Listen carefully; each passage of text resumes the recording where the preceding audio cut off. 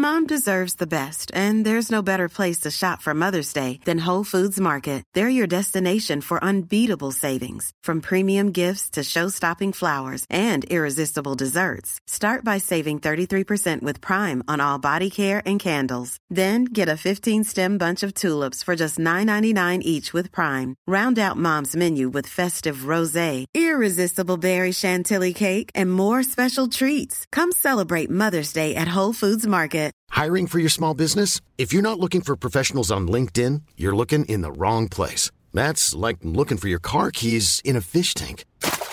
LinkedIn helps you hire professionals you can't find anywhere else, even those who aren't actively searching for a new job but might be open to the perfect role. In a given month, over 70% of LinkedIn users don't even visit other leading job sites. So start looking in the right place. With LinkedIn, you can hire professionals like a professional. Post your free job on linkedin.com/people today.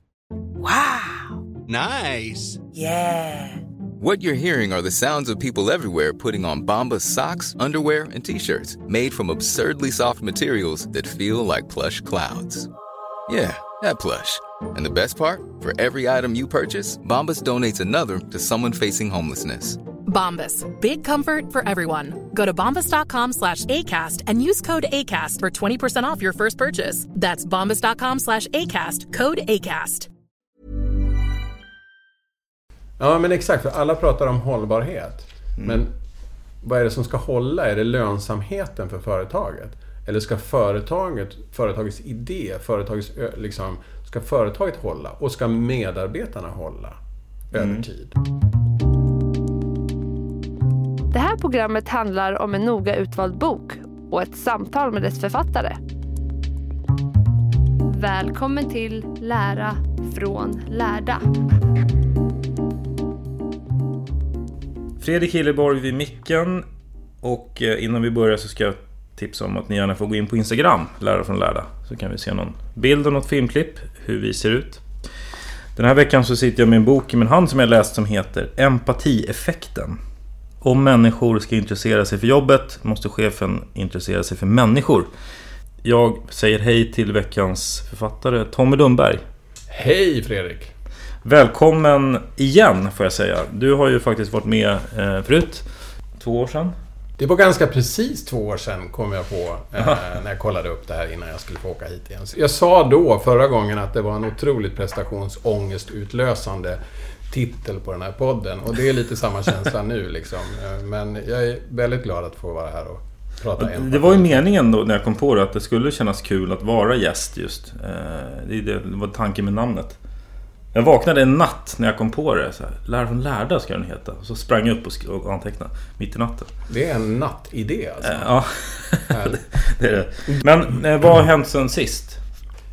Jag har väl ägnat kanske mer tid åt tänkande och skrivande än tidigare. Jag har ägnat mer tid åt att föreläsa om de här ämnena.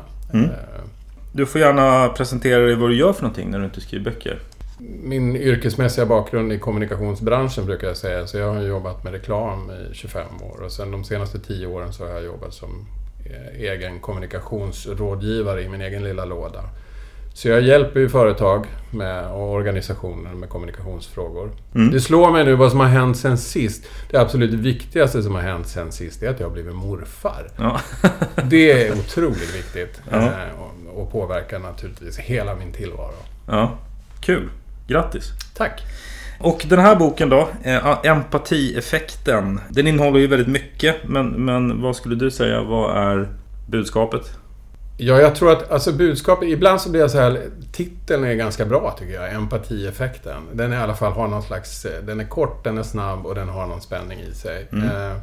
Jag vet att jag rådfrågade ett antal kloka kamrater kring titeln när den var liksom, när manus var klart och det här var på väg ut. Och någon sa att de tyckte att det var lite för mjukt. Alltså att det var empati kändes inte riktigt Ja, lite så. Ska man vara så här snäll och mjuk som ledare? Nej, det ska man inte vara. Man ska vara både krävande och stöttande. Så att för mig är empati i företagssammanhang och ledarskapssammanhang så är det verkligen den balansakten mellan att ställa krav eller vara liksom, ha förväntningar på sina medarbetare men också vara den som stöttar. Men nyckeln i den där egentligen så är underrubriken kanske viktigare än titeln. För att om människor ska intressera sig för jobbet så måste chefen intressera sig för människor. Där i ligger liksom det är mitt hela ämnesområde. Den förra boken, Motivationskoden, bygger på samma sak. Hur får man människor att gå igång, bli inspirerade på jobbet? För vi har otroligt dåligt engagemang på arbetsplatserna. Visionerna, det högre, det större syftet. Vad är det vi håller på med för någonting? Människor går helt uppenbarligen till jobbet. 75% av svenska medarbetare enligt den här Gallup-undersökningen är ju likgiltiga inför jobbet. Ja, precis. Alltså de går dit och gör det de förväntas göra och de hämtar sin lön. Och så siktar man på helg. Och så precis, äntligen fredag istället för äntligen måndag. Ja. Och kan man få tag i lite av den energin och lite av den inspirationen att jobbet faktiskt har ett större syfte och jag tycker att det är kul att vara med och göra det här. Då händer det ju saker med människors... Det gör ju att det landar på ledarskap. För jag menar att cheferna har ansvaret för att skapa förutsättningar för att människor ska känna sig engagerade i jobbet. Och därav måste vi intressera oss för hur människor fungerar och vad det är som är deras drivkrafter och behov. För det är ju hemskt om det är så att 75% är likgiltiga och 11% är dessutom motarbetare, liksom aktivt. Du har ju byggstenar. Jag tänkte om du får presentera dem kort så kan vi dyka ner lite i delarna sen. Byggstenarna för boken är byggstenar som jag på något sätt har kommit fram till fungerar för ett ledarskap. Jag tror att ledarskap är väldigt personligt för det första. Du måste utgå från dig själv. Du måste leda dig själv i din tanke som ledare. Och det är situationsanpassat. Du måste liksom, beroende på vilket sammanhang du är.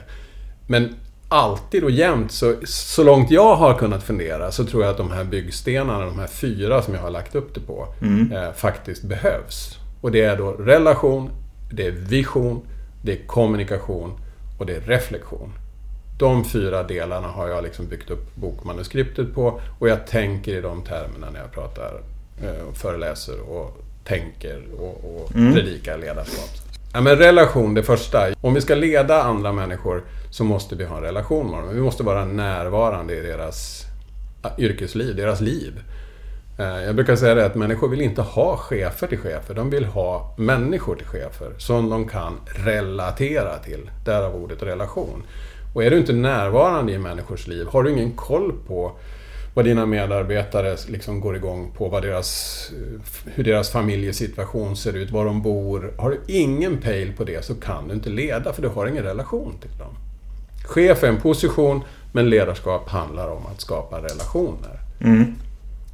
Så det är liksom basen för att du måste etablera relationer för att lära känna dina medarbetare lite grann. Men vad har du för några liksom, bevis för att det krävs? Alltså eller argument?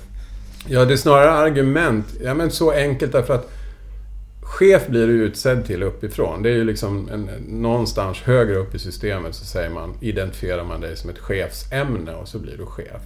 Och chef, det är ju någon som jag då som måste följa enligt organisationsschemat, eller jag är liksom tvungen att följa dig i det där. Men ledare är ju någon som jag väljer att följa. Jag tycker att du har bra tankar, bra idéer. Jag gillar dig, jag har någon slags relation till dig. Då väljer jag att följa dig.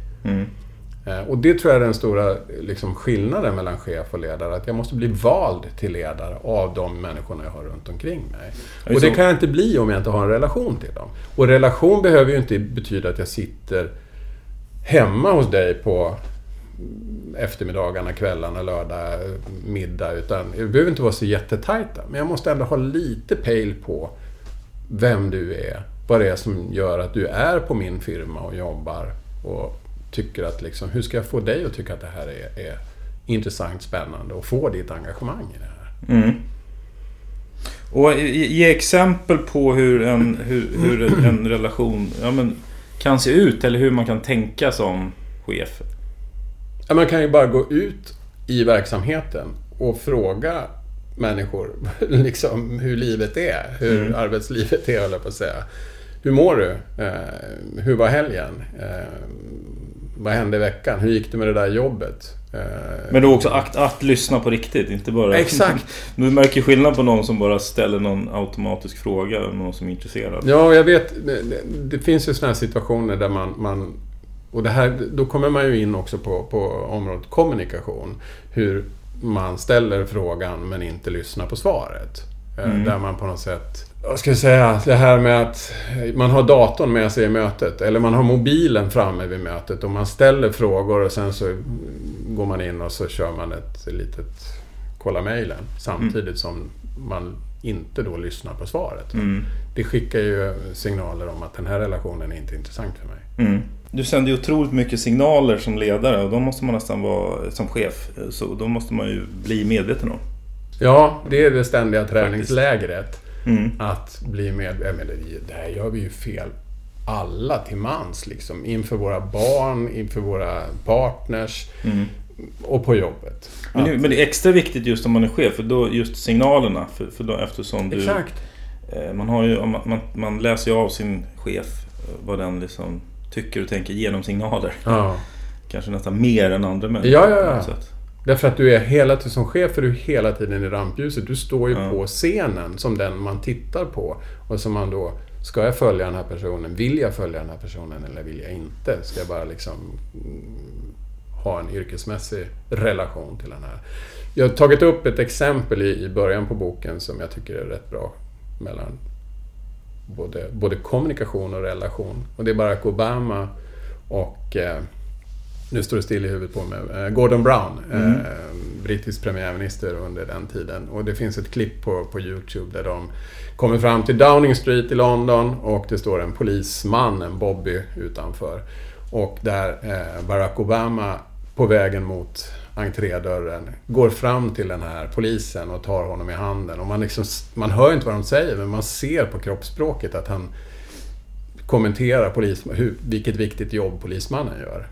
Och efter Barack Obama så kommer Gordon Brown småspringande nästan och närmar sig polismannen, men inser att han ska ju in med Barack Obama på kontoret, så han hälsar inte på honom. Polismannen sträcker fram handen men får ingen hälsning från sin egen premiärminister.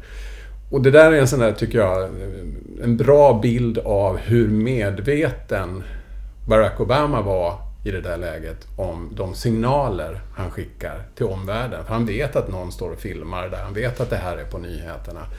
Och han vet att den här polismannen kommer att berätta för sina barnbarn att han fick hälsa på Barack Obama. Medan Gordon Brown är så upptagen att vara chef i det läget, så han glömmer och missar den där liksom signalvärdena. Ja, men och det läget, det tycker jag är ett bra exempel på. Jag är rätt övertygad om att Barack Obama någon tidpunkt tidigare i livet har tänkt igenom och tänkt att liksom, bra ledarskap för mig, då ser man alla. Då hälsar man på alla. Det har han tänkt igenom, och sen för honom har det blivit en vana, och i det där läget så gör han säkert bara det av vana. Det är var ju lite en del av hans, som jag uppfattade, hans ledarstil. Ja, exakt. Och det har ju han tänkt igenom. Det är hans värderingar, eller vad ska man säga, ledarskaps liksom, kompass han har, som han har byggt upp. Och det är ingen slump liksom. Nej, och verkligen. Och jag menar, det där är ju en ständig utvecklingsresa. Men du börjar med någon slags basala värderingar som du säger, det här måste jag träna på för att jag ska utveckla någon slags filosofi. Och det gäller ju samma sak med fotbollsspelare, om vi nu pratar om Ronaldo och Zlatan. Jag menar, det är klart att de har bestämt sig för vad de ska bli bra på, vad de ska ha för profil på planen. Och jag menar, tittar vi på Zlatans utveckling, jag känner inte Zlatan, men jag känner honom mediamässigt, så var ju han en ganska kaxig och rätt odräglig typ i början. Och sen så växer han och liksom odlar sin filosofi. Han är fortfarande den där kaxiga spelaren, men han blir mer och mer en lagkille. Ja, en ledare. Exakt, och han blir så småningom en ledare som kapten för landslaget. Och han tar en ledarroll i alla de klubblag han spelar i. Det är ju en filosofi som någonstans han börjar liksom, jag tror han har en vision. Om vi då flyttar oss till nästa hörnsten, så tror jag han har en vision av vad han vill uppnå på planen och vid sidan av planen. Och sen måste han träna på det liksom under resans gång. Ja, men precis. Och om man då håller kvar vid Obama, jag är ganska övertygad om det. Skulle man sätta sig med honom och fråga men vad är din filosofi kring ditt ledarskap, så skulle han ju bland annat säkert säga det att att han har tänkt igenom att han vill se alla liksom, han ser ingen skillnad på att hälsa på en polis eller hälsa på en annan och sådär. Och sen har han säkert massa andra delar som han har tänkt igenom. Det tror jag också. Har blivit hans filosofi med tiden. Och det kanske börjar med ett ord som respekt. Ja, precis. Som han har tänkt på. Ja, men och så säger han, jag vill representera respekt. Exakt. Jag menar, jag känner inte Barack Obama heller. Och vi känner egentligen bara mediabilden av den forne presidenten. Men den är ganska bra. Åtminstone våra europeiska mått mätt. Men han säger att han tar ordet respekt och säger, hur uttrycker jag respekt för min omvärld? Oavsett om det är en polisman eller en annan statsman eller mina barn eller mina barns kompisar eller deras föräldrar eller liksom. Det är jag tänker mig att ordet respekt skulle kunna ligga där som en bas i hans värdegrund, om man säger så. Och då min poäng är, jag tror att om vi skulle åka runt på lite företag här i stan och fråga chefer, vad är din ledarskapsfilosofi? Så skulle vi nog få ganska luddiga svar. Jag tror de flesta skulle, filosofi. Alltså jag tror inte att de flesta inte har tänkt igenom. Det är min gissning. Det kan jag nog ställa upp på, att den gissningen kanske är till och med mer än gissning. Om jag tittar på mina erfarenheter med möten med företagsledare så tror jag att det är svårt att få fram. Och jag tror framförallt att det är svårt att få fram en filosofi som baserar sig på mänskliga... Man har inte intresserat sig för människor. Man har intresserat sig för karriären, man har intresserat sig för rollen som chef. Ja, man utgår från att du betalar lön till folk. Så min del av stil är att jag ska vara... Det måste jag ju lära mig då kanske. Och så här, hur löneförhandlar jag? Vilka löner ska jag sätta? Ja.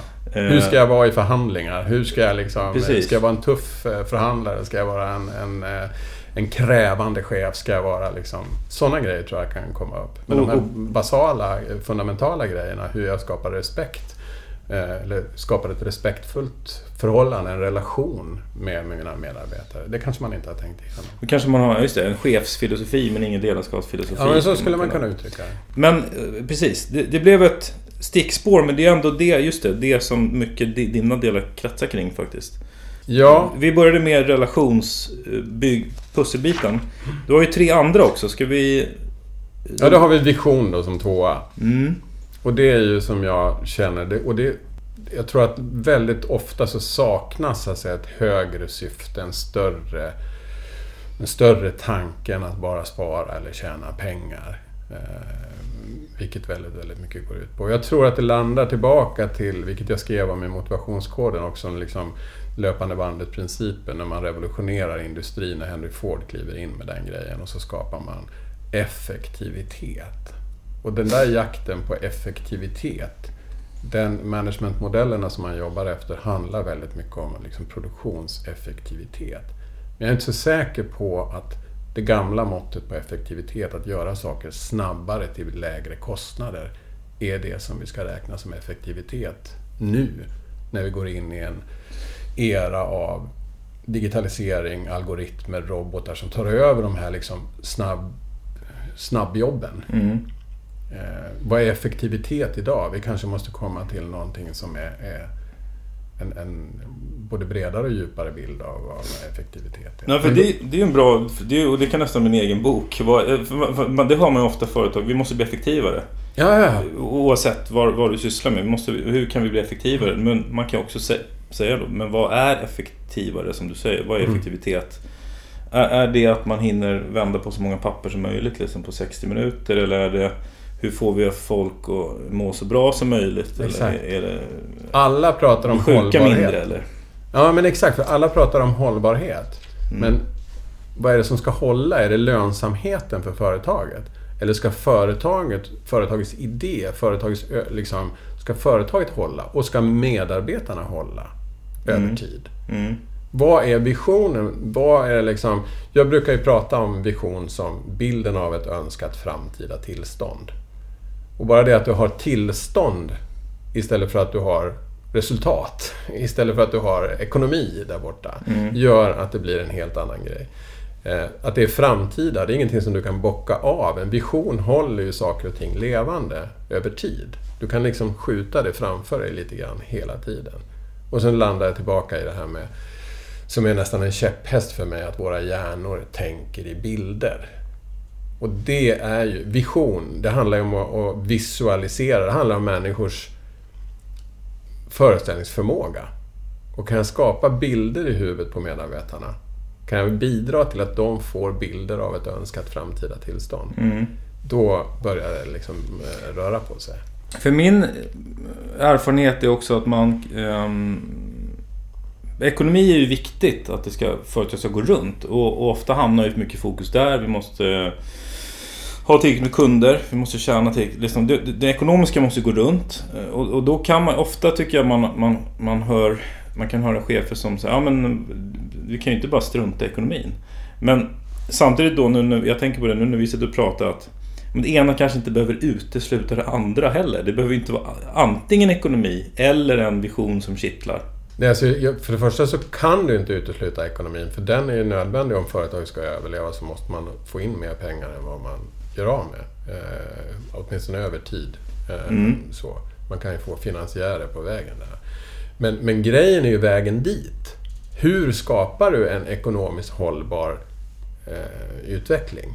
Och då tror ju jag att du gör det genom att engagera människor med bilder som är större. Jag menar, det blir inga bilder i huvudet på oss när vi pratar om 14% marknadsandel eller 12% av det ena eller det andra. Alltså de här ekonomiska begreppen som man får omkring, som är väldigt lätta att mäta, de skapar inga bilder i medarbetarnas huvuden. Utan det är någonting annat. Jag måste få engagemang och energi av någonting annat som är större än de här ekonomiska målen. Men om jag lyckas med det, då kommer jag att åstadkomma ekonomiska mål. Men om du skulle säga till mig, om jag driver ett företag och du säger till mig så här, du pratar ju bara budgetar och siffror hela tiden. Och så säger jag, då svarar jag, dels är ju det viktiga, vi måste betala hyror, plus att vi går i plus liksom, så det finns ingen anledning att... Nej, men dina medarbetare går minus, säger jag. Och sen så är det grejen att om det finns nu, jag tycker man kan lita ganska bra på den här Gallup-undersökningen, för jag tror att det är sedan 2009 de har hållit på med, så de jämför ju sina egna tal med sig själva, om jag säger så. Och om 75% av dina medarbetare är mer eller mindre likgiltiga, går till jobbet för att de förväntas jobba för att de har amorteringar på huset, och så får de en lön. Fatta vilken enorm kapacitet eller potential det finns i de 75% som är likgiltiga inför jobbet. Om du kan tända dem med en vision som är lite större än att vi bara ska nå det här kvartalsmålet, eller att vi bara ska tjäna de här pengarna. Och du kan se och bekräfta de här människorna på ett annat sätt, att de är med och bygger någonting som är hållbart och större över tid. Och bidrar till någonting annat än att bara tjäna pengar till aktieägarna. Det där har jag fått höra så himla många gånger, att men det står ju i aktiebolagslagen att det liksom ett aktiebolag ska gynna sina ägare. Det är liksom hela grejen. Ja, men vägen dit. Hur ska du få med dig människor? Om vi bara fokuserar på prestation, vi flyttar över, jag är inte så där vansinnigt förtjust i sportmetaforer egentligen. Men om vi tar det till fotbollslaget igen och så säger du att vi måste vinna med 2-0. Det är det som är hela grejen. Det är all pepping som du kör inför matchen. Det enda du gör är att du utlöser adrenalin och stresshormoner i kroppen på de flesta av spelarna. Det kan vara någon som tycker att yes, jag är så just nu så tävlingsorienterad så det ska bli jättespännande. Men alltså allt annat än att vinna med 2-0 är misslyckande. Då blir ju hela laget bara stressat och misslyckat. Men om man säger att man liksom identifierar en spelidé för att möta det här motståndet. Vad är det vi ska stå för? Vad ska vi representera? Ja, men vi kan dra ännu längre. Tänk om du skulle coacha ett landslag och så det enda ni diskuterar är löner och hur mycket ni får in. Jag menar, hur många är sugna på... Ingen bryr sig om bucklan eller liksom att man ska skapa något tillsammans. Nej, men alltså, det skulle inte vinna ett VM med de mötena.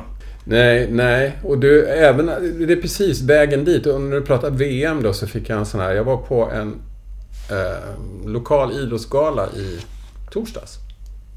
Och då var Frida Nordstrand, kommentatorn, konferencier, och hon fick frågan: vem av alla dessa tränare och ledare som du har mött i sportvärlden och intervjuat, vem imponerar mest på dig? Och då sa hon: jag har ju fått äran att träffa allt ifrån Sir Alex Ferguson till Pep Guardiola, men den som imponerar mest på mig, det är faktiskt Jan Andersson. Därför att hans ledarskapsfilosofi, som du vet, är så väldigt tydlig. Han brinner för fotbollen. Han är helt, och hon berättade om något klipp från, jag tror det var fotbolls-VM, när det hade kommit in en fågel i båset, eller vad ska jag säga, på bänken, som sätter sig på axeln på Jan Andersson. Va? Och han ser inte det. Alla andra ser det. Och till slut så är det någon av ledarkamraterna som lyckas vifta bort den där fågeln. Men Jan Andersson är helt inne i matchen, så han noterar inte det. Och den brinnande passionen liksom är... Närvaro. Ja, totalt alltså. Och jag har hört jag känner inte Jan Andersson, jag har aldrig träffat honom, men jag har hört väldigt mycket gott om honom som ledare. Och jag tycker det igen då, det här med media, hur han uppträder i media också visar en stor passion, en stor förståelse och en stor människa. Ja, han lyckas ju skapa något med där summan av gruppen är större än individerna liksom, på något ja, visst. Uppenbarligen. Och kommer du ihåg diskussionen inför fotbolls-VM i media när allting handlar om Zlatan? Skulle Zlatan vara med eller skulle Zlatan inte vara med? Och så hade han tackat nej ett par år eller 1,5 år tidigare eller någonting sånt där. Och sen så började han skicka signaler via Twitter och vad det nu var för någonting, att han kanske skulle vara med trots allt. Och Jan Andersson bara säger inför media att nej, men han har ju tackat nej. Jag kan inte bygga ett lag kring, liksom. Han har ju tackat nej. Han är inte aktuell. Och det där slog mig att om du som ledare får Jan Anderssons uppgift, om vi säger att om du ska bygga ett lag och du har Zlatan i laget, var börjar du bygga det laget och den spelidén någonstans? Sannolikheten är ganska stor att du börjar med Zlatan och sen så fyller du på runt omkring. Men om du inte har Zlatan i laget, var börjar du då? Det är de andra spelarna. Ja, vilka är de? Alla de andra. Alla de andra, ja. Och då måste du ju veta vilka de är och hur de funkar ihop och vad de är engagerade kring, hur de tolkar spelidén som du har. Du måste bygga en spelidé som handlar om ett lag, inte som handlar om att alla ska passa till en stjärna. Och det här är ju egentligen ledarskapets kärna. Att om du vill bygga ett lag så måste du känna de här individerna lite grann.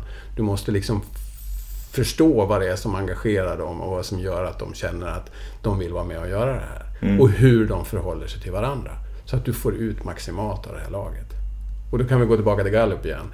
Och så säga, okej, 75% av alla spelarna, vad blir det? Det blir 7 personer på ett 11-mannalag är likgiltiga. Då finns det mycket potential att hämta om man kan liksom få tag i människors motivation och engagemang och känna av dem lite grann. Ska vi gå vidare till nästa byggsten? Kommunikation. Kommunikation, ja. Ibland är det ämnet så himla stort som man liksom knappt vågar närma sig det. Och jag brukar ibland när jag föreläser så brukar jag prata om att jag begränsar idag till passion. Och då kan vi gå tillbaka till Jan Andersson och så kan vi gå tillbaka till kanske Barack Obama också, så kanske vi kan gå tillbaka till en liten firma eller din passion som jag vet att du jobbar som lärare på universitetet delvis. Den passion som du visar för lärandets glädje och på något sätt få med dig studenterna på det där. Och man kommer väldigt, väldigt långt med passion. Det finns rätt många ledare som inte är sådär jätteextroverta och de är snarare introverta personer. Men har de passionen, har de det där brinnande intresset, så kan de liksom smitta sin omgivning med det här. Men kommunikation är ju ett jättestort ämne. Det är ju liksom, i boken så pratar jag bland annat om vilket språk man använder. Vi ska vinna marknadsandelar, slaget står på marknaden. Om du skickar den typen av, om du har ett sånt språk i organisationen, så skickar du liksom signaler om här är det vinna eller försvinna. Och att varje affär har en förlorare. Vi ska vara de som vinner. Och då får du en ganska tuff adrenalinstinn organisation. Men om du istället pratar om att samverka med kunderna, samspela med liksom, utveckla kundrelationerna, bygga trovärdighet och tillit. Om du använder den typen av språk så får du en annan kultur i företaget. Just det. Bara genom ordval liksom, så får du olika. Något som jag tänker på när jag... Dels, det första är ju liksom att du måste anpassa din kommunikation efter gruppen. Ja, det måste du göra. Men jag tror framförallt att du ska börja med att anpassa din kommunikation utifrån vem du själv är som ledare. Så att det blir autentiskt, att det blir äkta. För då, jag menar, jag kan ju köpa om du är en ganska hård och tuff snubbe. Om jag känner att det ändå är du hela vägen. Så att du inte spelar något spel. Förstår du vad jag menar? Hur ska man tänka då som... Nej, men alltså jag tror att du måste vara äkta i ditt sätt att kommunicera. Sen måste ju du ta reda på vad jag... Och som du säger, anpassa till gruppen. Hur fungerar den här gruppen? Hur fungerar Tom i den här situationen? Hur tar han emot de här budskapen? Säkerställa att jag har förstått det så som du vill att jag ska förstå det. Där märker man ju väldigt ofta att ja, men jag har ju sagt det, säger chefen. Men ingen har fattat. Liksom, Nej, ingen har tagit till sig det på rätt sätt. Nej, man tror jag precis. Då är det kommunikationen någonstans som det är... Så du har rätt i den meningen att anpassa till situationen och till gruppen. Ja. Men utgå ifrån dig själv. Liksom. Det här med att jag kan inte bara... Om vi säger att... Ja, men ta Jan Andersson då. De har lyckats bra nu. Och det betyder inte att jag kan lyfta upp honom, släppa ner honom i Real Madrid. Och det funkar exakt lika bra. Då måste han tänka anpassa sin kommunikation. Han måste börja prata spanska för det första, vilket kommer att ställa till det lite. Precis. Men det är ju helt sant. Det andra jag tänkte på är om vi kopplar till då till exempel om jag undervisar på universitet, om jag har en grupp, och det där innebär ju att jag vill ju liksom förflytta gruppen, att de ska under en föreläsning eller under en kurs, så jag vill ju förflytta dem ett steg så här, som grupp, så att de ska liksom, utifrån det de ska lära sig då. Och ibland kan jag känna inför en föreläsning så här, nu här kommer det riktigt bra. Nu är jag väl förberedd.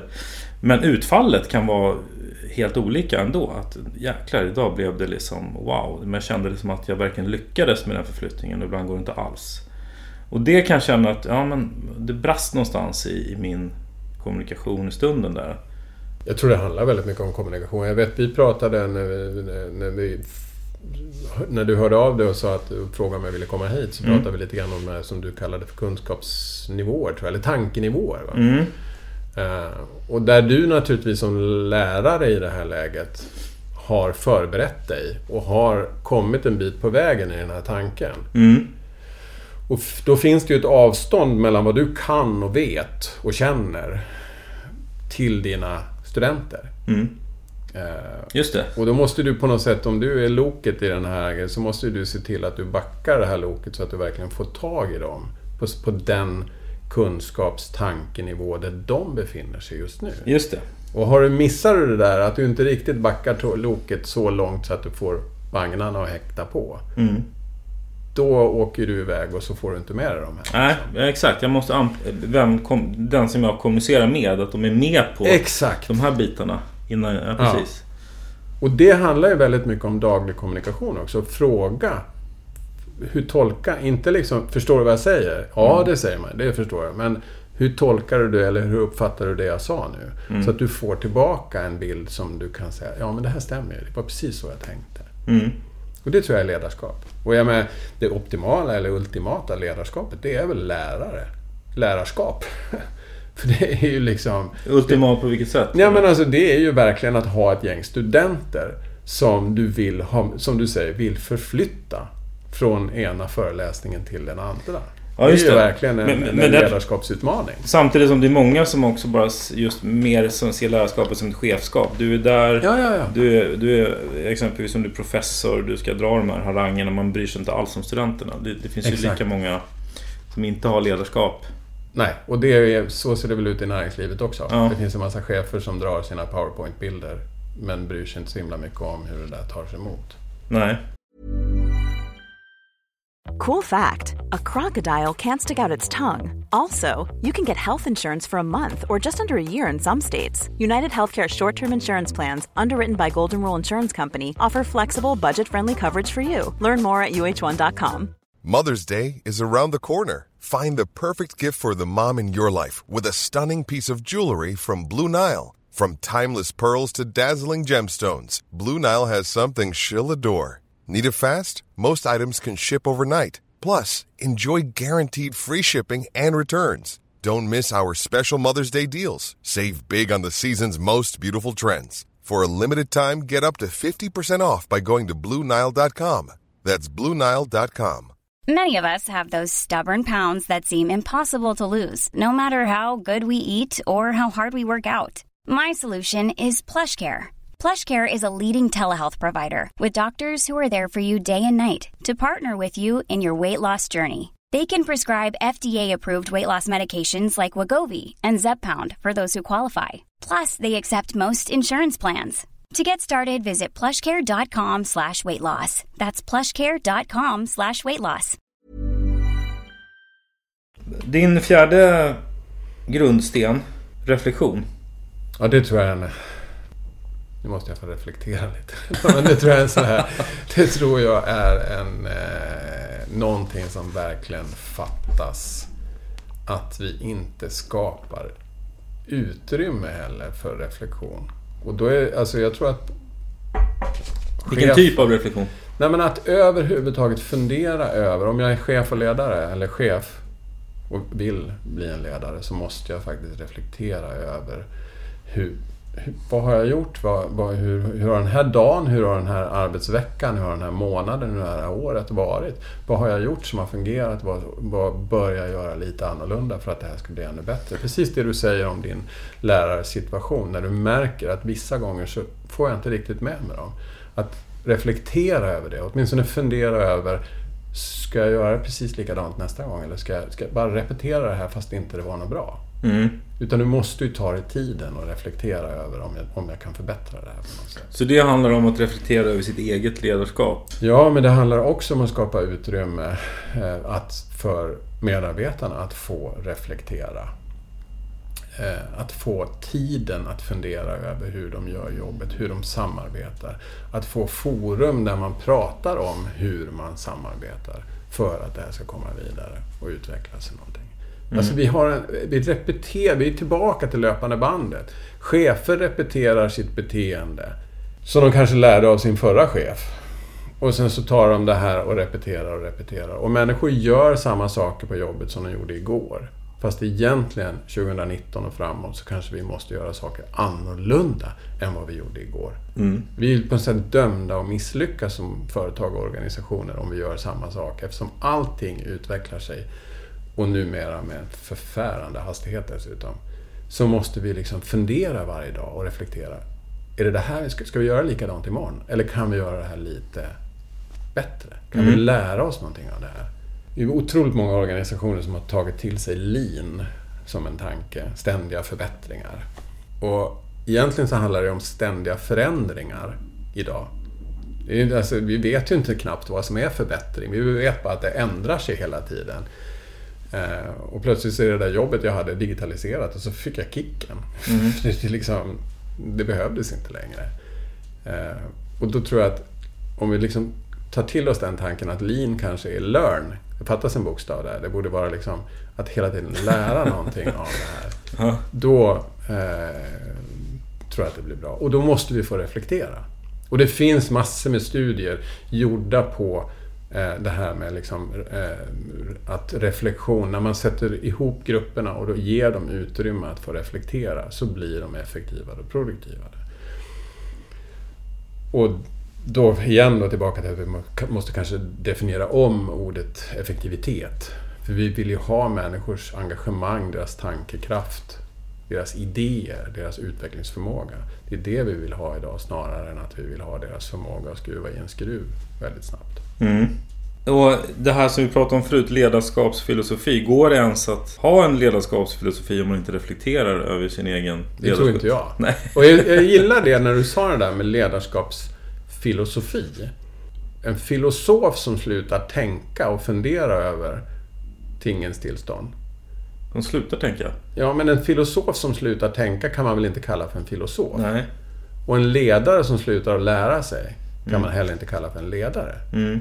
Och då måste det finnas utrymme för att lära sig saker. Och det kan man bara göra om man sätter av tid att tänka. Och inte bara mata på liksom.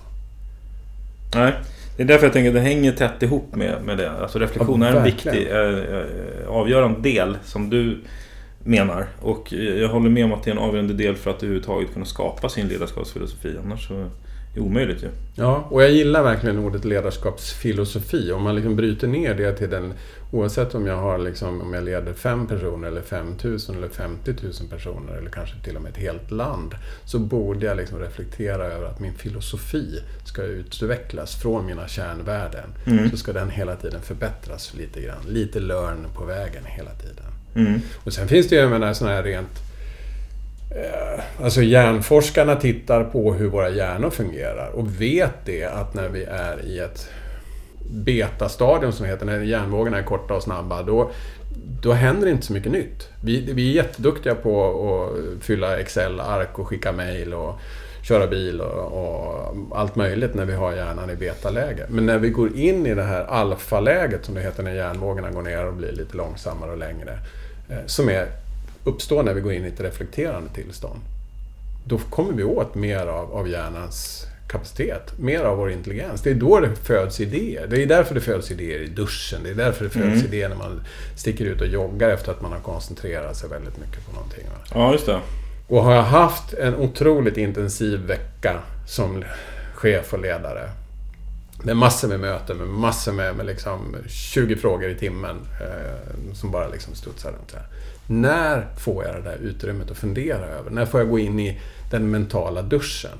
Jag tror att det är oerhört viktigt. Om vi får fika tillsammans, jag kanske inte ska fika bara 90 minut, men jag kanske ska bryta mönstret. Jag kanske ska avbryta det jag håller på med.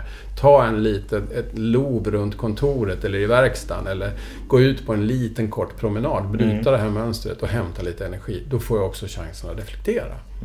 Och då kommer jag kunna tänka mer kreativt. Det är bevisat då liksom. Nej, men pauser i alla fall, absolut. Ja, men exakt. Det pratar ju alla om, alltså inom psykologin och hjärnforskningen. Men alla pratar om det, kunskapen finns där, men vi gör inte så på våra jobb. Nej. Jag har skrivit om det, att jag hade en föreläsning och workshop med ett företag som efteråt kom tillbaka och sa, jo men det här var jättebra, feedbacken, det var jättebra. Men det var nästan lite provocerande det här att jag pratade om att man skulle pausa var 90:e minut. Därför att vi har en organisation som inte tillåter att vi pausar var 90:e minut. Och jag skriver det, att då kan jag tycka att det är mer provocerande att man organiserar sig på ett sätt som inte utgår ifrån de mänskliga motorernas förutsättningar. Det vore mycket smartare att se till att på ett eller annat sätt kunna åstadkomma de här gemensamma pauserna. Och apropå då det, så tycker jag, som har också lite med det här att göra, jag vill nämna, för jag tycker du beskriver det på ett fyndigt sätt, med multitasking. Ja, just det. Multitaskigt. Nej, men, och det är också en sån här grej. Som berätta tankarna bakom det hela. Nej, men alltså, vi har hamnat, tror jag, i ett läge där vi inte tar... Vi har inte koll på hur människor fungerar. Vi tror att människor fungerar, då kan vi backa till Henry Ford igen, som en maskin. Och så har vi fått datorer som kan ha 8 program öppna samtidigt och bara studsa däremellan. Medan vi inte fungerar på det sättet. Vi behöver, alltså, nu kommer jag inte ihåg några siffror, men bara det att vi blir avbrutna av mejl eller för all del en kollega som kommer in och frågar någonting, va? Eller en tumme upp på LinkedIn eller Facebook eller någonting sånt, och vi håller på och kastar oss mellan de här grejerna, gör att vi blir in i bomben ineffektiva. Vi får inte så himla mycket gjort och vi tappar koncentration i varje sån här rörelse från det ena till det andra. Datorerna fixar ju det där, så vi har på något sätt skapat en tro av att vi fungerar som datorerna. Men det gör vi inte. Hela grejen med multitasking är väl att det är väl som alla har börjat förstå nu, att vi blir lurade att tro att man är effektiv. Man känner sig, woho, nu har jag många bollar i luften.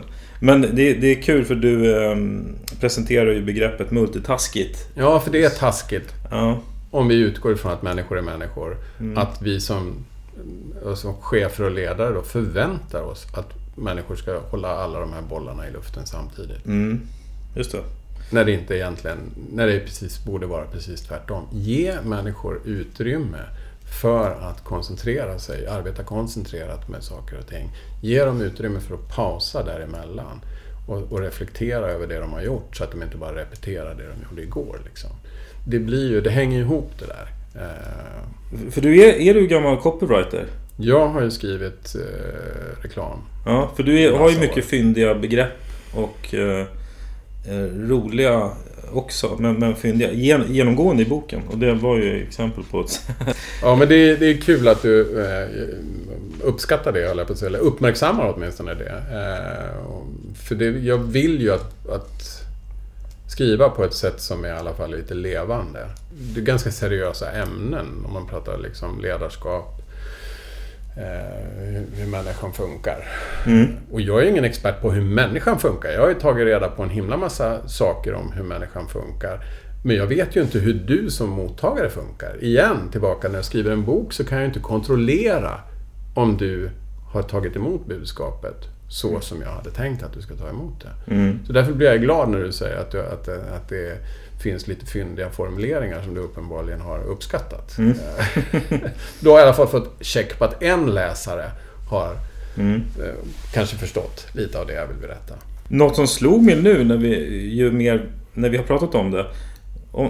Om vi säger att om du är chef, du har en arbetsgrupp på låt säga 10 personer. 2 slutar och du anställer 3 nya.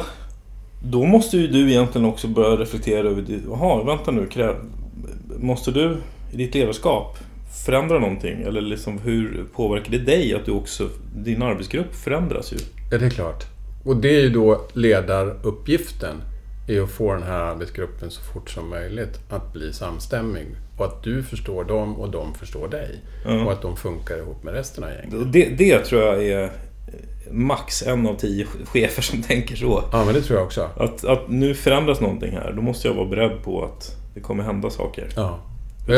Man tänker bara att de byter plats. Ja, men exakt. Och så har vi anställt en likadan.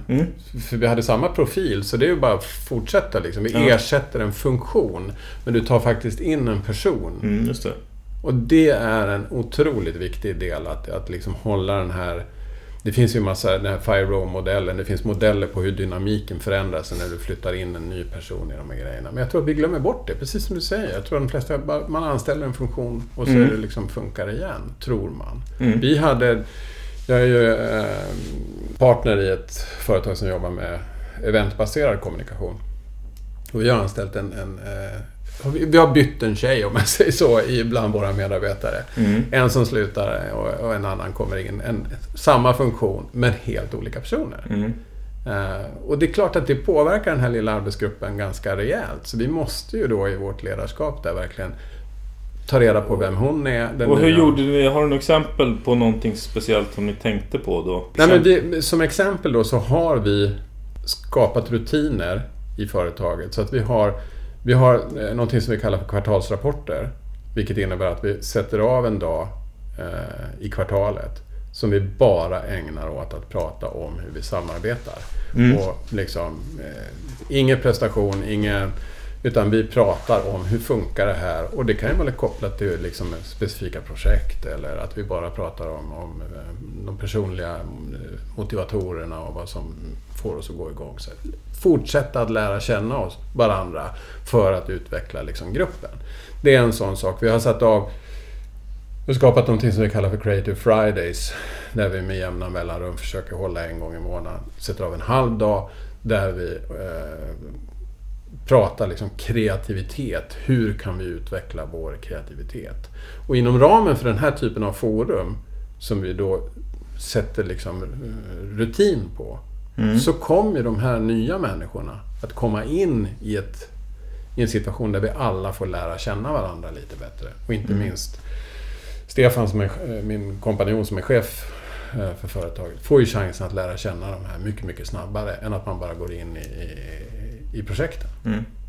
Ja, just det. Ja, men och det är precis. Det är exempel på sätt att få in det liksom i verksamheten. Ja. Tillbaka till den här titeln, empatieffekten, så handlar ju det väldigt mycket om att idag så finns det så mycket bevis för att empati är en nyckel i ledarskapet. För att det skapar också ekonomi, det skapar resultat. Global Empathy Index är en sån där lista som görs varje år nu, och där man visar att de som har den högsta empatinivån både mot sina medarbetare och mot sina kunder också är de lönsammaste, producerar 50% bättre än de som ligger sist på den där listan och så vidare. Och det finns flera sådana undersökningar, och Harvard Business Review hänvisar jag till på ett antal ställen som i rader av artiklar pekar på att empati är en allt mer efterfrågad ledaregenskap. Liksom. Det har någon sån här lite mesig klang nu när man får, eller hur? Ja. Empati, det känns som att man ska tycka synd om folken. Det är inte det men det där är jätteintressant. Och där tror jag nyckeln var i det här, de som protesterade lite mot den här boktiteln då, och tyckte att det var lite mjukt. Va? Så är det precis som tycka synd om. Ja. Det finns en forskare vid Max Planck-institutet som har jobbat jättemycket med de här med empatifrågor, forskat på hur hjärnan fungerar, och hon hävdar att det finns 3 sorters empati. Och den första är någon slags reflexmässig, nu drack du lite vatten, och då kände jag plötsligt att jag blev lite törstig, så jag också utan att fundera så himla mycket på det. Eller du gäspar och jag gäspar, det är liksom reflexmässig empati. Spegling. Ja, precis. Och sen så hävdar hon att det finns en empati som vi kanske snarare skulle kalla för sympati då, som är det du beskriver, att vi tycker lite synd om, jag ser ju att du lider, och jag ställer mig på din sida, och det gör lika ont i mig när jag ser vad du upplever för någonting nu. Men den empati som vi pratar om när det gäller liksom ledarskap och få människor med sig, det är att se det här, identifiera den situation du befinner dig i och de känslor som sannolikt finns i huvudet på dig. Men inte bli så där empatiskt tycka synd om, utan istället gå in och stötta den tanken och hjälpa dig ur det här. Förstår du vad jag menar då? Och den där, det är ju en begreppsförvirring. Ja, men jag menar associationerna man får. Ja. Den skulle kanske lika gärna kunna heta relationseffekten. Eller vad ja, men exakt. Fast det var roligare med 2 ord som börjar på E som man sätter ihop till empatieffekt. Men en ganska central, jag beskriver ett projekt som Google har gjort. Ja, precis. Jag tänkte precis nämna det. Som heter projekt Aristoteles. Mäktigt namn. Ja, det är lite coolt. Egentligen utgår ifrån den här idén om att summan av helheten blir större än delarna. Och de satte igång ett sånt här projekt då, 2012, då de efter att ha satt igång ett projekt och tittat på vad som utmärkte ledare, de bästa cheferna, de bästa ledarna, så gick man vidare och tittade på de bästa teamen. Och vad är det som utmärker högpresterande team inom Google? De är liksom på jakt efter att maximera produktiviteten, effektiviteten, kreativiteten, innovationsförmågan i de här grupperna. Och så började de titta, och de var ju liksom sådär teknikföretag som kanske tänker att men det är väl ganska enkelt, de bästa individerna skapar de bästa grupperna. Och gick snett på det där och insåg att det var inte alls det handlade om. Och så började man titta på, vad är det här då? Är det att det är introverta människor i den här gruppen som gör att den är bättre? Eller är det att de är extroverta allihop? Eller att de är kompisar som de träffas efter jobbet?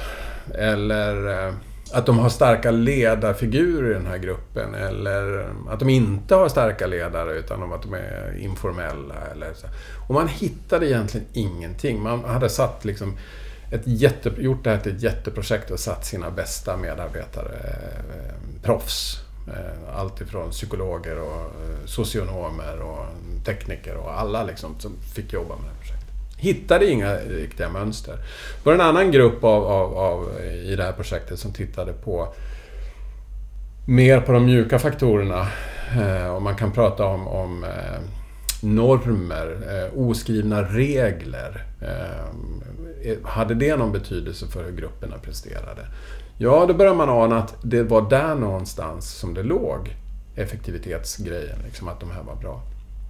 Men man kunde inte komma fram till vilka normer eller vad exakt det var för tankar och idéer. För man kunde hitta grupper med i stort sett samma deltagare. Det skilde på ett par personer. Där den ena gruppen lyckades väldigt bra. Oftast. Men den andra gruppen inte lyckades lika bra. Oftast. Men då var det någon som kom på att de hade läst en studie som hade gjorts bland annat på MIT. Och jämförde det här. Och där hade man sett att allting liksom trillade ner till egentligen 2 grundläggande egenskaper. Det handlade om normer. Det handlade om hur man betedde sig mot varandra i grupperna. Och då pratar man om 2 grundfaktorer där. Det första var att man pratade med ungefär lika mycket. Alla individerna fick komma till tals i gruppen. Det var otroligt centralt. Var det någon som pratade och styrde de andra mer än någon annan, då funkar det inte på samma sätt. Alla skulle känna sig liksom både pratade till och lyssnade på. Ja, just det. På samma sätt. Man kallar det där equality in distribution of conversational turn-taking på psykologspråk. Att du får prata lika mycket. Det var den ena. Just att handlar om också att man känner att man vill lyssna på och liksom höra. Ja, men exakt. Kanske man inte alltid... Ja, precis, ja. Och det andra som man kom fram till, det var att högpresterande grupper där så hade individerna en högre genomsnittlig känsla för varandra. Och man kunde läsa av på kroppsspråk och signaler, liksom ordlösa signaler, hur andra individer i gruppen mådde och anpassade sig till det på något sätt.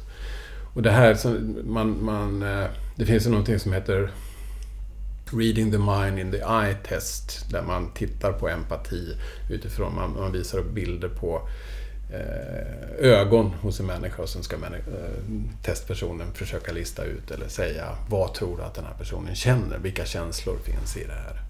Och då visar det sig att grupperna i de här högpresterande teamen, de hade högre känsla för andras känslor än snittet. Ja. Och de där 2 faktorerna, om man då pratar psykologispråk, så kan man trycka ner dem till basen i det som man kallar för psychological safety eller psykologisk trygghet, som jag säger. Så i grunden till prestation i grupp, det är psykologisk trygghet. Det är liksom den absolut viktigaste fundamentala grejen, att skapa den här psykologiska tryggheten. Så människor känner att de är trygga med att vara de är i arbetet. Ja, då bryr man sig om varandra också. Ja, precis. Exakt. Ja, men man kan ju förstå vad det får för liksom resultat. Att man hjälper varandra, man stöttar varandra, man har kul ihop. Alltså det blir ju... Men tillbaka till det du sa, att jag skulle tro att det är 1 av 10 chefer som överhuvudtaget bryr sig om när det kommer in nyanställda i gruppen. Jag menar, ledarens roll, det är ju att skapa förutsättningarna för den här psykologiska tryggheten. Ja, och då måste ju faktiskt ledaren intressera sig för människorna i den här gruppen. Om det ska bli ett ledarskap, om det ska skapa den här psykologiska tryggheten. Och en intressant koppling just till det där som du sa, att första tanken som även Google hade var att vi sätter upp de bästa. Och det är faktiskt rätt kul att det är en sån grej som gång på gång just inom lagidrott, att för där köps och säljs ju spelare. Ja. Och så tänker man nu köper vi de bästa, och då tänker alla så här, det här kommer ju vara överlägset. Men så blir det funkar inte ihop. För det går inte att bara ta de bästa och sätta ihop och tro att det blir liksom, utan du behöver, när det är ett team, du behöver rollspelarna ju sitt och folk trivs och folk tror på det och folk ser, alltså det är ju dynamiken som gör det. Och det är kul att det gång på gång så sker det misstaget så här, när man tror att man sätter upp dem, man köper de dyraste och så kommer man... Ja, jag vet inte hur många sådana exempel det finns på liksom försök till att värva med pengar. Ja, det är precis. Och det är kul tycker jag att det inte... Att det inte funkar, Ja, nej, precis. Att det inte... Det kan gå, men då tror jag, men ofta gör man att man tror att det blir mycket bättre än vad det... Ja, men och då kan vi studsa tillbaka till Jan Andersson och Sveriges prestation i fotbolls-VM. Ja, men det finns ju... Varenda lag har ju fler internationella stjärnor med högre lönebudgetar. Ja. Även länder som befolkningsmässigt är mindre än Sverige. Varenda land har det. Men lika fullt så lyckas Sverige liksom riktigt, riktigt bra utifrån de förutsättningar vi har. Därför att Jan Andersson uppenbarligen har fått ihop laget och fått varje beståndsdel i det här att känna att de är både sedda och bekräftade och lyssnade på och talade till och med på visionen, med på idén om att vad laget ska göra för någonting. Jag har en liten sån där käpphäst. Vi pratar om kommunikation och att alltså vi vet så mycket från forskning, både psykologi, ekonomi, beteendeforskning. Vi vet så mycket om hur människan funkar och hur kommunikation funkar och så vidare som vi inte tar med oss in i arbetsliv eller yrkesliv, om man säger så. Och jag tror att du och jag pratade kort om det här tidigare. Det finns något som heter Rosenthal-effekten som man pratar om. Där en forskare som heter Robert Rosenthal på 1968 plockade fram bevis på det här. Och där för jag kommer att tänka på det här liksom, hur man tror på individerna i sitt lag. Och man tror på att de kan utvecklas. Och man tror på att de kan spela roll i det här sammanhanget. Det han gjorde, Rosenthal, var att han tillsammans med forskarkollegor satte ihop ett team som jobbade med, de tog en grundskola och så gjorde man kallar det för ett IQ-test i början på terminen på jag kommer inte ihåg om det var årskurs 7 eller någonting sånt där. Och samlade in de här proven, IQ-testerna som eleverna hade gjort. Och så gick forskarna igenom dem. Och sen så bara helt slumpmässigt så plockade de ut 20% av de här testen. Och så delade de ut det till sina lärare och pekade ut och sa att de här eleverna kommer att bli bättre.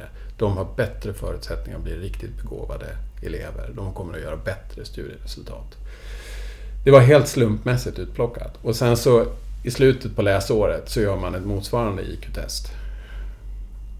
Och det visar sig att just de 20% som var utplockade, de har också presterat och gör bättre resultat på det här IQ-testet.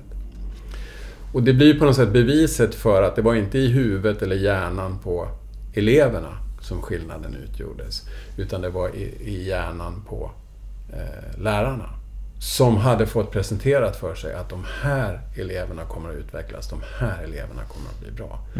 Och då kommunicerar de på ett annat sätt med de eleverna. De visar dem både i ord och handling och ordlös kommunikation att de tror på dem. Förväntningar. Exakt. Förväntningar och stöd, det är liksom nyckeln i empati. Det är det som skapar den här riktiga empatieffekten. Att du visar dina medarbetare då, om vi säger så, eller dina lagspelare, att du faktiskt tror på dem. Och visar de här förväntningarna. Men att du också är där och stöttar dem. Med både kunskaper. Ja, precis. Förväntningar, det höjer ju prestationen helt enkelt. Eller som, bara med direkt med att om jag tror på dig och säger att du är en perfekt person att intervjua för du är så bra på att uttrycka dig. Då blir ju du, bara det gör ju att du kommer prestera bättre. Då kommer jag uttrycka mig ännu bättre. Ja, precis. Alltså i och med att jag har förväntningar. Och det finns då tar jag ordet från dig när du säger så på en gång så jag får uttrycka mig lite mer. Men då, det finns ytterligare en studie som är gjord, jag tror det är 2013 på Stanford. När man på motsvarande sätt egentligen i årskurs 7 tror jag det var där också. Ber eleverna skriva uppsatser. Precis som vanligt. Och sen så ber man lärarna precis som vanligt skriva sina kommentarer i marginalen på uppsatserna till alla eleverna. Du vet sådär att man fick uppsats i grundskolan där liksom, här förstår man inte riktigt, fel språkbruk, fel ordval, vad det nu kan vara för någonting. Skriver alla de här kommentarerna, rättar uppsatserna. Men sen tar forskarna emot de här och delar helt slumpmässigt upp alla uppsatserna i 2 högar. Och sen delar man ut dem på den ena högen så sätter man en post-it-lapp där man skriver att jag ger dig den här återkopplingen så att du kan, för att du ska veta liksom vad som var bra och dåligt säger, och så liksom utgår, och så delar man ut det till eleverna. I den andra högen, slumpmässigt utvalda högen, så skriver man jag ger dig den här återkopplingen därför att jag har höga förväntningar på dig och vet att du kan uppnå dem. Och så delar man ut dem. Ingen av eleverna vet att det finns några forskare inblandade här. De tror att läraren har skrivit den här lappen som jag har fått. Och jag vet inte vad det står på de andras lappar, men jag har fått en sån här lapp. Och sen så ger man eleverna chansen att under en vecka utveckla sina uppsatser, korrigera dem och göra dem bättre. Och då visar det sig att i den här gruppen som bara hade fått återkopplingen för att de skulle få återkoppling, där är det 60% som väljer att förbättra och jobba med uppsatsen. Medan det i den här gruppen som har sagt där man har sagt att jag har höga förväntningar på det och vet att du kan uppnå, så är det 87% som lämnar in en förbättrad uppsats. Och dessutom visar det sig att den gruppen har gjort dubbelt så många korrigeringar som den andra gruppen, kontrollgruppen om man säger så. Och det där, för mig är den där post-it-lappen, den är som en symbol för det här med att kommunicera förväntningar och stöd på något sätt. Som förälder? Som förälder, som ledare, som lärare, whatever. Precis. En sista sak bara. Du nämnde precis lite tidigare här, sa du att det finns mycket inom både ekonomin och psykologin och hjärnforskningen som vi inte tar in i ledarskapet. Vilka är vi? Vi är, jag hoppas att säga, samhället, vårt beteende. Vi har en tendens... Men vissa gör väl försöker. Ja, du menar att jag försöker påverka genom att prata och skriva om det här. Ja, men jag tänker att det är återkopplat till reflektion, alltså att få individer som chefer inte gör det, inte liksom, det finns mycket att ta in och lära sig av. Men det gör det. För det egentligen kanske man skulle ha liksom allt ifrån, om vi går till universiteten och tittar på de utbildningar som ofta leder till chefsgrejer. Man kanske redan där skulle börja med att liksom fundera och reflektera och kanske koppla ihop. Alltså jag skriver om mångfald i den här också. Vi pratar om innovation och värdet och vikten av att bolag är innovativa idag. Men det kan man inte bli om man bara tänker, om alla är likadana och vi tänker som vi gjorde igår. Vi måste ju tänka som vi ska göra imorgon. Vi måste bjuda in en mångfald och acceptera tankar från andra håll. Har du sett den här Invisible Gorilla? När det kommer, man ber folk räkna passningar. Visar en film med ett lag i svarta tröjor och ett lag i vita tröjor. Och så ber man försöksdeltagarna att läsa eller räkna antalet passningar som, jag tror att det är det vita laget gör. Eller om det är det svarta. Men det ena laget gör. Och mitt i den filmen så kommer det in en människa utklädd till gorilla och slår sig på bröstet. Och går ut igen.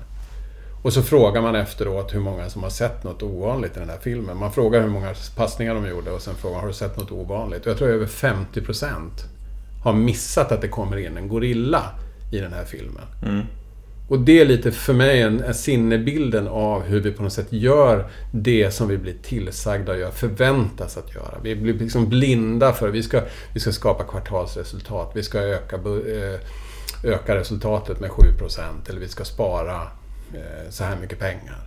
Och vi ser inte gorillorna som kommer in från höger och vänster.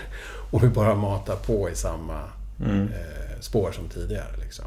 Om man lyssnar på det här programmet och vill nå dig, ställa någon fråga, vad gör man då? Maila mig på Tommy Lundberg. tommy@tommylundberg.se. Man kan titta in på min hemsida som är också tommylundberg.se. Eller så kan man kanske connecta på LinkedIn där jag finns ibland och skriver någon artikel då och då. Tack för att du var med igen. Ja, men tack för att jag fick komma en gång till. Jag skriver en bok till sen så får jag komma ytterligare en gång kanske. Ja, precis. Precis. Tack Fredrik.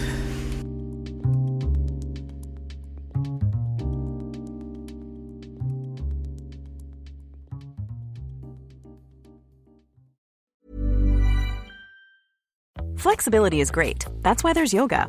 Flexibility for your insurance coverage is great too. That's why there's United Healthcare Insurance Plans. Underwritten by Golden Rule Insurance Company, United Healthcare Insurance Plans offer flexible, budget-friendly coverage for medical, vision, dental, and more. One of these plans may be right for you if you're, say, between jobs, coming off your parents' plan, turning a side hustle into a full hustle, or even missed open enrollment. Want more flexibility? Find out more about United Healthcare Insurance Plans at uh1.com. Hey, it's Danny Pellegrino from Everything Iconic. Ready to upgrade your style game without blowing your budget?